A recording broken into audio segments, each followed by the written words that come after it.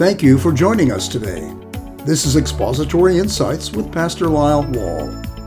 As we come to chapter 9 in John's Gospel today, we see sharp contrast between responding to and rejecting Him and His light. The key truth is that your response to God's light determines your destiny. Let's examine that now. What do you picture when you think of your destiny? Being healthy or unhealthy? Happy or unhappy? Rich or poor? Loved or unloved? There is something about our destiny that is much more important than these things: our relationship with God. Our relationship with God is wrapped up in our response to Jesus. In John chapter 8, we learned that without Him we live in the dark. With Him we live in the light. In that chapter, Jesus told us, "I am the light of the world. The one who follows me will not walk in the darkness, but will have the light of life." Here in chapter 9, verse 5, "I am the light of the world." Jesus is the light of the world, and your response to God's light determines your destiny. One day, Jesus and His disciples went for an ordinary walk that led to an extraordinary experience. They passed by a beggar who had been born blind. There was nothing extraordinary about that. There were many beggars who had various physical problems. But the disciples seized on that man's condition to ask Jesus about a common and incorrect view of the day that all tragedies like this were the result of a specific sin or sins. Jesus quickly corrected their thinking, telling them this was not the case, and more importantly for the blind beggar, He gave him sight. Think of how amazing it would be to come into the world of light to see after all those years of darkness. In addition to the miracle, what also changed the ordinary into extraordinary was that it was a Sabbath day. Back in chapter 5, Jesus healed a lame man on a Sabbath day. The religious leaders exploded with anger because they saw the healing as work which broke the Sabbath. In that anger, they intensified their efforts to kill Jesus. Now in chapter 9, there is a similar explosion.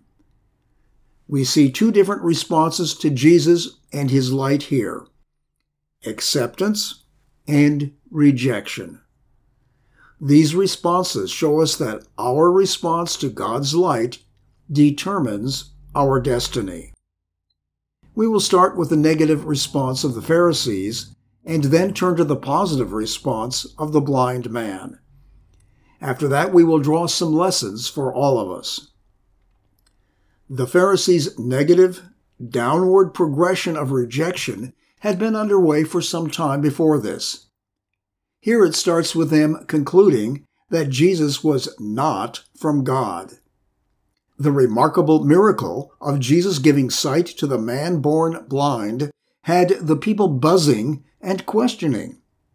Some thought that, yes, this was the beggar who had been born blind, whom they had known or seen for years, while others thought he was someone who just looked like this blind beggar. Still others didn't know what to think. And picture this, while all of this debate was going on, the man kept telling everyone, "I'm the one. I'm the one. Yes, I'm the man who was born blind." Unable to resolve it, the people took the man and went to some Pharisees who were part of the religious leadership. Verse 15. The Pharisees also were asking him again how he received his sight. And he said to them, "He applied mud to my eyes, and I washed, and I see." While some of them wondered, how can a man who is a sinner perform such signs, leading to a controversy among them, the conclusion of the majority was, this man, Jesus, is not from God because he does not keep the Sabbath. Once again, they interpreted healing as work, and so a violation of their Sabbath regulations. Because this great light of God's grace and power violated their ideas and regulations, they rejected it out of hand. They concluded Jesus was not from God. They also questioned Jesus' miracle. They not only discredited Jesus, but this man as well. Verse 18, they did not believe it about him that he had been born blind and had received his sight. Their thinking was, he wasn't really born blind. He might not have been blind at all. For all we know, he's had 20/20 vision his whole life. So they called his parents and questioned them. They answered, we know that this is our son, and that he was born blind, but how he now sees we do not know, or who opened his eyes we do not know. Ask him. He is of age. He will speak for himself. They were fearful. As verse 22 points out, the leaders had already decided to excommunicate, to put anyone out of the synagogue who said that Jesus is the Messiah. So these parents said, don't get us involved in this. We don't want to get in trouble. Pause and think about what this said about this father and mother and their relationship to their son. Staying out of trouble with the religious leaders was more important than standing with their son. He had not done anything wrong. I wonder how their son felt, what this said about, what this did to their relationship with him. His situation brings to mind King David's words in Psalm 27. Even though my father and mother abandon me, the Lord will hold me close. Through all of this, the Pharisees questioned Jesus' miracle. That led them downward to label Jesus as a sinner. The parents didn't help the Pharisees' case, so they turned their attention back to the man. They called him back in and told him, give glory to God. We know that this man is a sinner. They were saying, as your religious leaders, we know this Jesus is a sinner. As a sinner, he couldn't have anything to do with your healing. Don't praise him. Give glory to God. Then they continued to demonstrate their spiritual blindness. We all know who Moses is, they said, and we know God spoke through him. That word still guides us. But this man, Jesus, we don't know him. We don't even know where he comes from. He isn't worth listening to, let alone following. They were thinking and saying all of this with Jesus, their long-awaited Messiah, right there among them. How ironic, how tragically sad. These keepers and teachers of God's law were spiritually blind. In another place, Jesus pronounced judgment on them because, as he told them, they were blind men, blind guides, blind Pharisees. They were spiritually blind. The progression continues and is complete when Jesus declared them to be unforgiven sinners. After the Pharisees finished their session with the man Jesus healed, they put him out of the synagogue. They excommunicated the man. Jesus found the man who, verse 38 tells us, worshipped him. Now let's pick it up at verse 39. And Jesus said, for judgment I came into this world, so that those who do not see may see, and those who see may become blind. Those who were with him from the Pharisees heard these things and said to him, we are not blind too, are we? Jesus said to them, if you were blind, you would have no sin. But now that you maintain, we see, your sin remains. Jesus was talking about the results of receiving or rejecting his light. Light always reveals and judges what it contacts. In this case, rejection and sin. Jesus brought both clear light and certain judgment. When Jesus told the Pharisees, "If you were blind, you would have no sin, but now that you maintain, we see, your sin remains," he was telling them their claim to see, to know the truth of who he was and was not, left them in their sin. If they did not see or know, they would have not been guilty of the sin of rejecting him, their Messiah, and could be open to his truth. They could be saved. Step by step, the Pharisees' negative progression was downward, confirming themselves in their sin. Their response to God's light determined their destiny. The spiritual progression of the man born blind was strikingly different. It was positive and upward. It started with him at first seeing Jesus as just a man. The people kept asking the man, "How then were your eyes opened?" His answer, which he kept repeating, was, "The man who is called Jesus made some mud and spread it on my eyes and said to me, 'Go to Siloam and wash.' So I went away and washed, and I received sight." The man who is called Jesus. This was a very normal, typical way of identifying someone. This was his starting point. He saw Jesus just as a man. But unlike the Pharisees, he was open to God's light, which we see as we move on. He moved forward to recognize Jesus as a prophet. The Pharisees asked the man, verse 17, "What do you say about him, Jesus, since he opened your eyes?" The man born blind said, "He is a prophet." At first he said, "The man who is called or named Jesus." Now he had progressed. Calling Jesus a prophet was probably the highest, the best thing he could say after he thought about who this mystery man was who gave him sight. From there he determined that Jesus was the one to follow. The Pharisees rejected the man's testimony.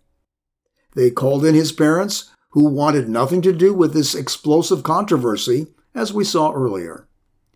So the Pharisees turned their attention back to the man. "Forget about this sinner, Jesus. Give glory to God by telling the truth." Now listen to the response of this poor, uneducated man. "Whether he is a sinner, I do not know. One thing I do know, that though I was blind, now I see." So they said to him, "What did he do to you? How did he open your eyes?" He answered them, "I told you already, and you did not listen. Why do you want to hear it again? You do not want to become his disciples too, do you?" The language of the New Testament had a number of different ways of stating questions. The man's last question to the Pharisees is stated in a way that indicates he expected a negative answer. He knew they had zero interest in following Jesus, but it seems he was ready to give them a bit of a rough ride. His positive progression of response to God's light continues. He now identified himself as ready to follow Jesus, to become a disciple. And the Pharisees understood that. John records, "Then they hurled insults at him and said, 'You are his disciple. We are disciples of Moses.'" His next step upward was concluding that Jesus was from God. The Pharisees claimed to be followers of Moses and had said they had no idea of where this man, Jesus, came from. On the normal, natural level, this would mean they did not know where Jesus was born or where he lived. But they knew his hometown, where he came from. They were denying that Jesus came from God, was sent by God.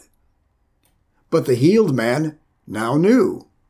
He shot back at the leaders, "Well, here is an amazing thing, that you do not know where he is from, and yet he opened my eyes.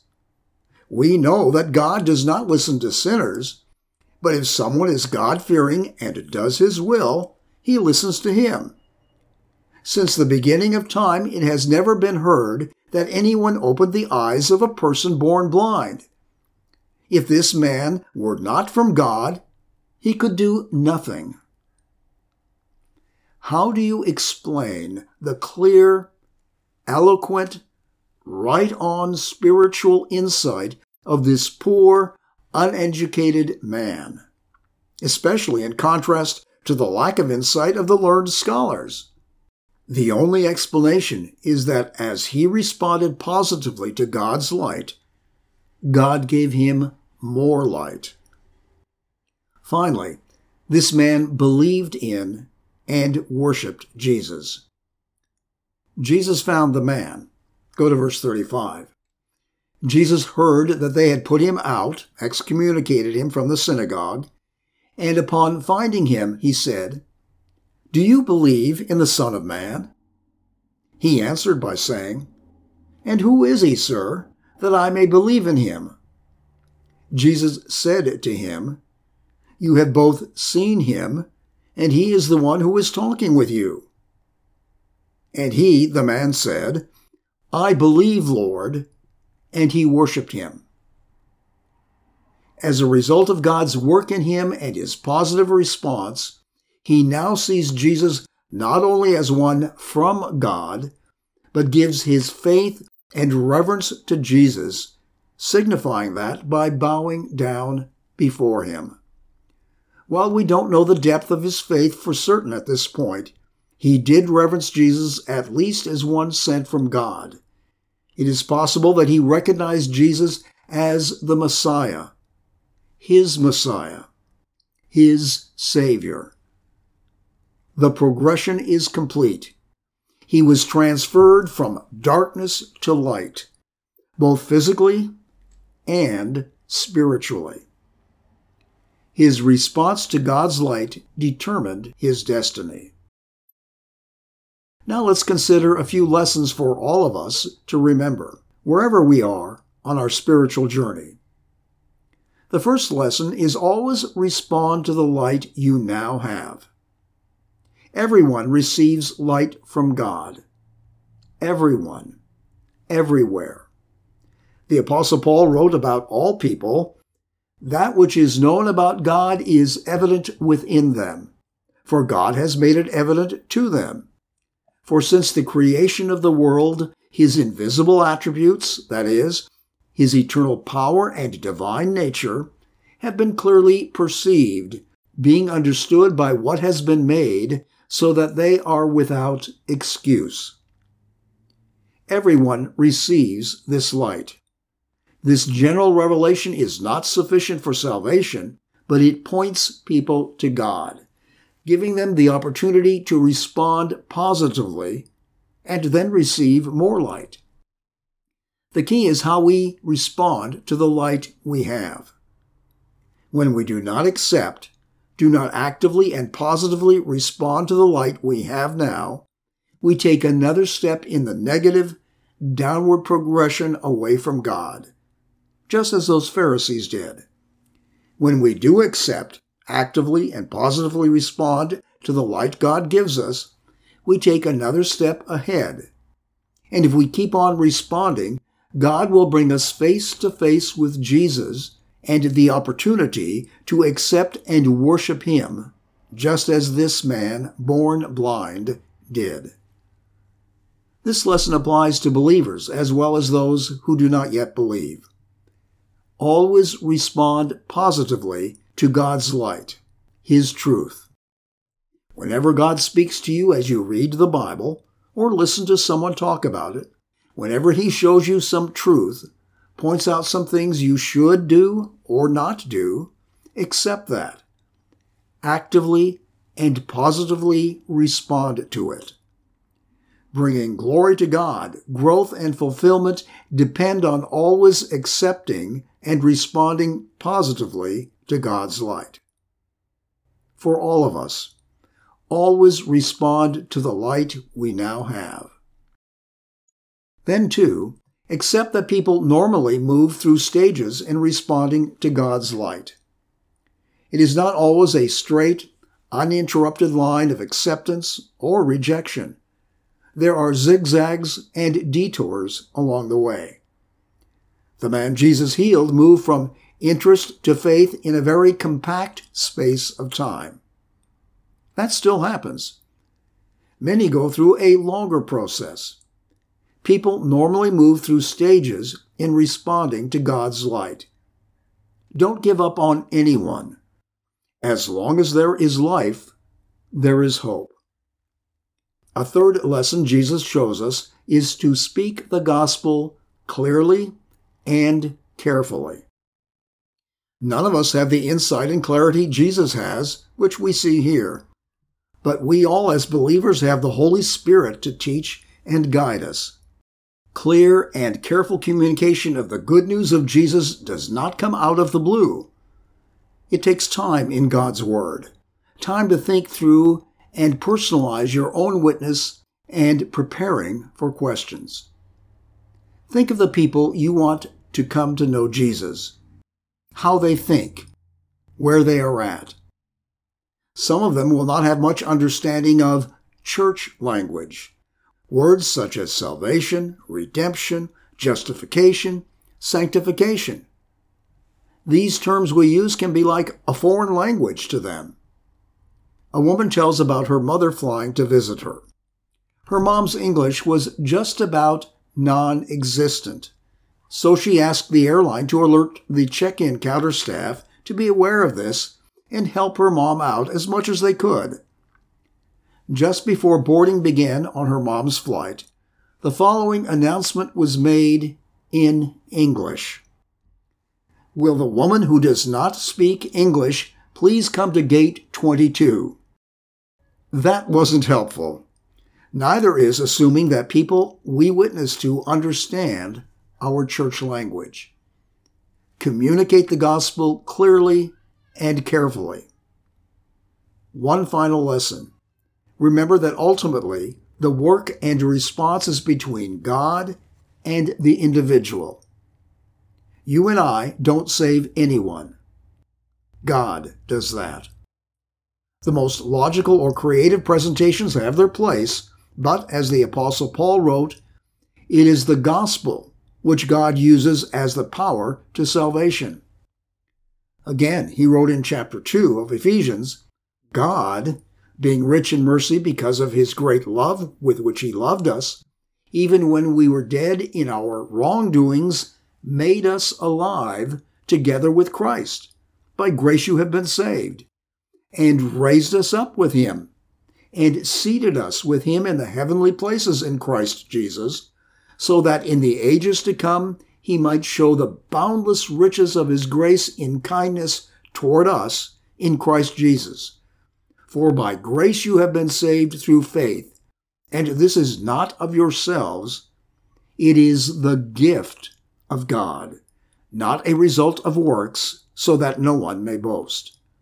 This is all God's work, what he does. Now don't go to the other extreme of thinking, well, if God wants to save them, he doesn't need me. He won't use me, or all I can do is live my life and pray. Be faithful to do your part. God will do his work. Your response to God's light determines your destiny. One historian tells us the ship Greyhound had been thrashing about in the North Atlantic storm for over a week. Its canvas sails were ripped, and the wood on one side of the ship had been torn away and splintered. The sailors had little hope of survival, but nonetheless they worked the pumps, trying to keep the vessel afloat. On the 11th day of the storm, sailor John Newton was too exhausted to pump, so he was tied to the helm and tried to hold the ship to its course. Newton's godly mother died just before he turned 7. He had been at sea since the age of 11 when he first sailed with his father. After his father retired, he was forced to serve on a British warship. In time, he deserted. After he was caught, he worked out a deal to be released to work on a slaver ship where he was brutally abused. He was rescued and continued at sea, eventually becoming the captain of his own ship. On this day, March 21st, 1748, with the storm raging fiercely, Newton had time to think. His life seemed as ruined and wrecked as the battered ship he was trying to steer through the storm. He had a reputation for profanity, coarseness, and debauchery, which even shocked many sailors. He was known as the Great Blasphemer. Newton later wrote, "On that day the Lord sent from on high and delivered me out of deep waters."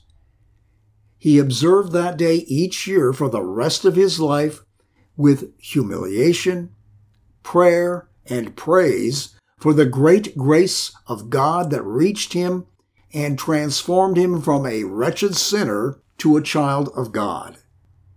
Later he became a minister and wrote his testimony in the song we know so well. "Amazing grace, how sweet the sound that saved a wretch like me. I once was lost, but now am found, was blind, but now I see."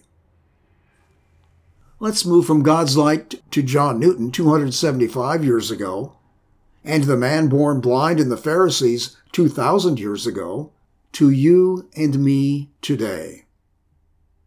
Question: can you honestly say that you are responding to the light God is giving you now? It appears that most of those Pharisees died in their sin and will forever bear the just judgment for their sins. Then there are believers who have wasted a lifetime of opportunities and responsibilities for growth and service by saying, "Someday I will get more serious, pay attention to this, take up that challenge," but never get to it. Begin a serious look at how you are responding to God and His light to you. Thank God for His grace in giving you the light you have. Thank God that Newton's words are true. Amazing grace. How sweet the sound that saved a wretch like me. I once was lost, but now am found. Was blind, but now I see. Don't excuse yourself from acting positively now. Respond to what God is showing you now. Bow with me in prayer. God, our loving, merciful Father, thank you that you love us, that in your love you sent your Son, Jesus Christ, into the world to do what we can never do, to be cleansed from sin, be made holy and acceptable to you. There are things we do not fully understand. We know that you have chosen each believer before time began, but you also tell us in your word that we must respond to your light, to the gospel, to Jesus, to be transferred from the kingdom of darkness to the kingdom of light in Jesus. Thank you for your beyond our understanding work of saving us by your grace through faith in Jesus. Our response to the light you give us determines our destiny.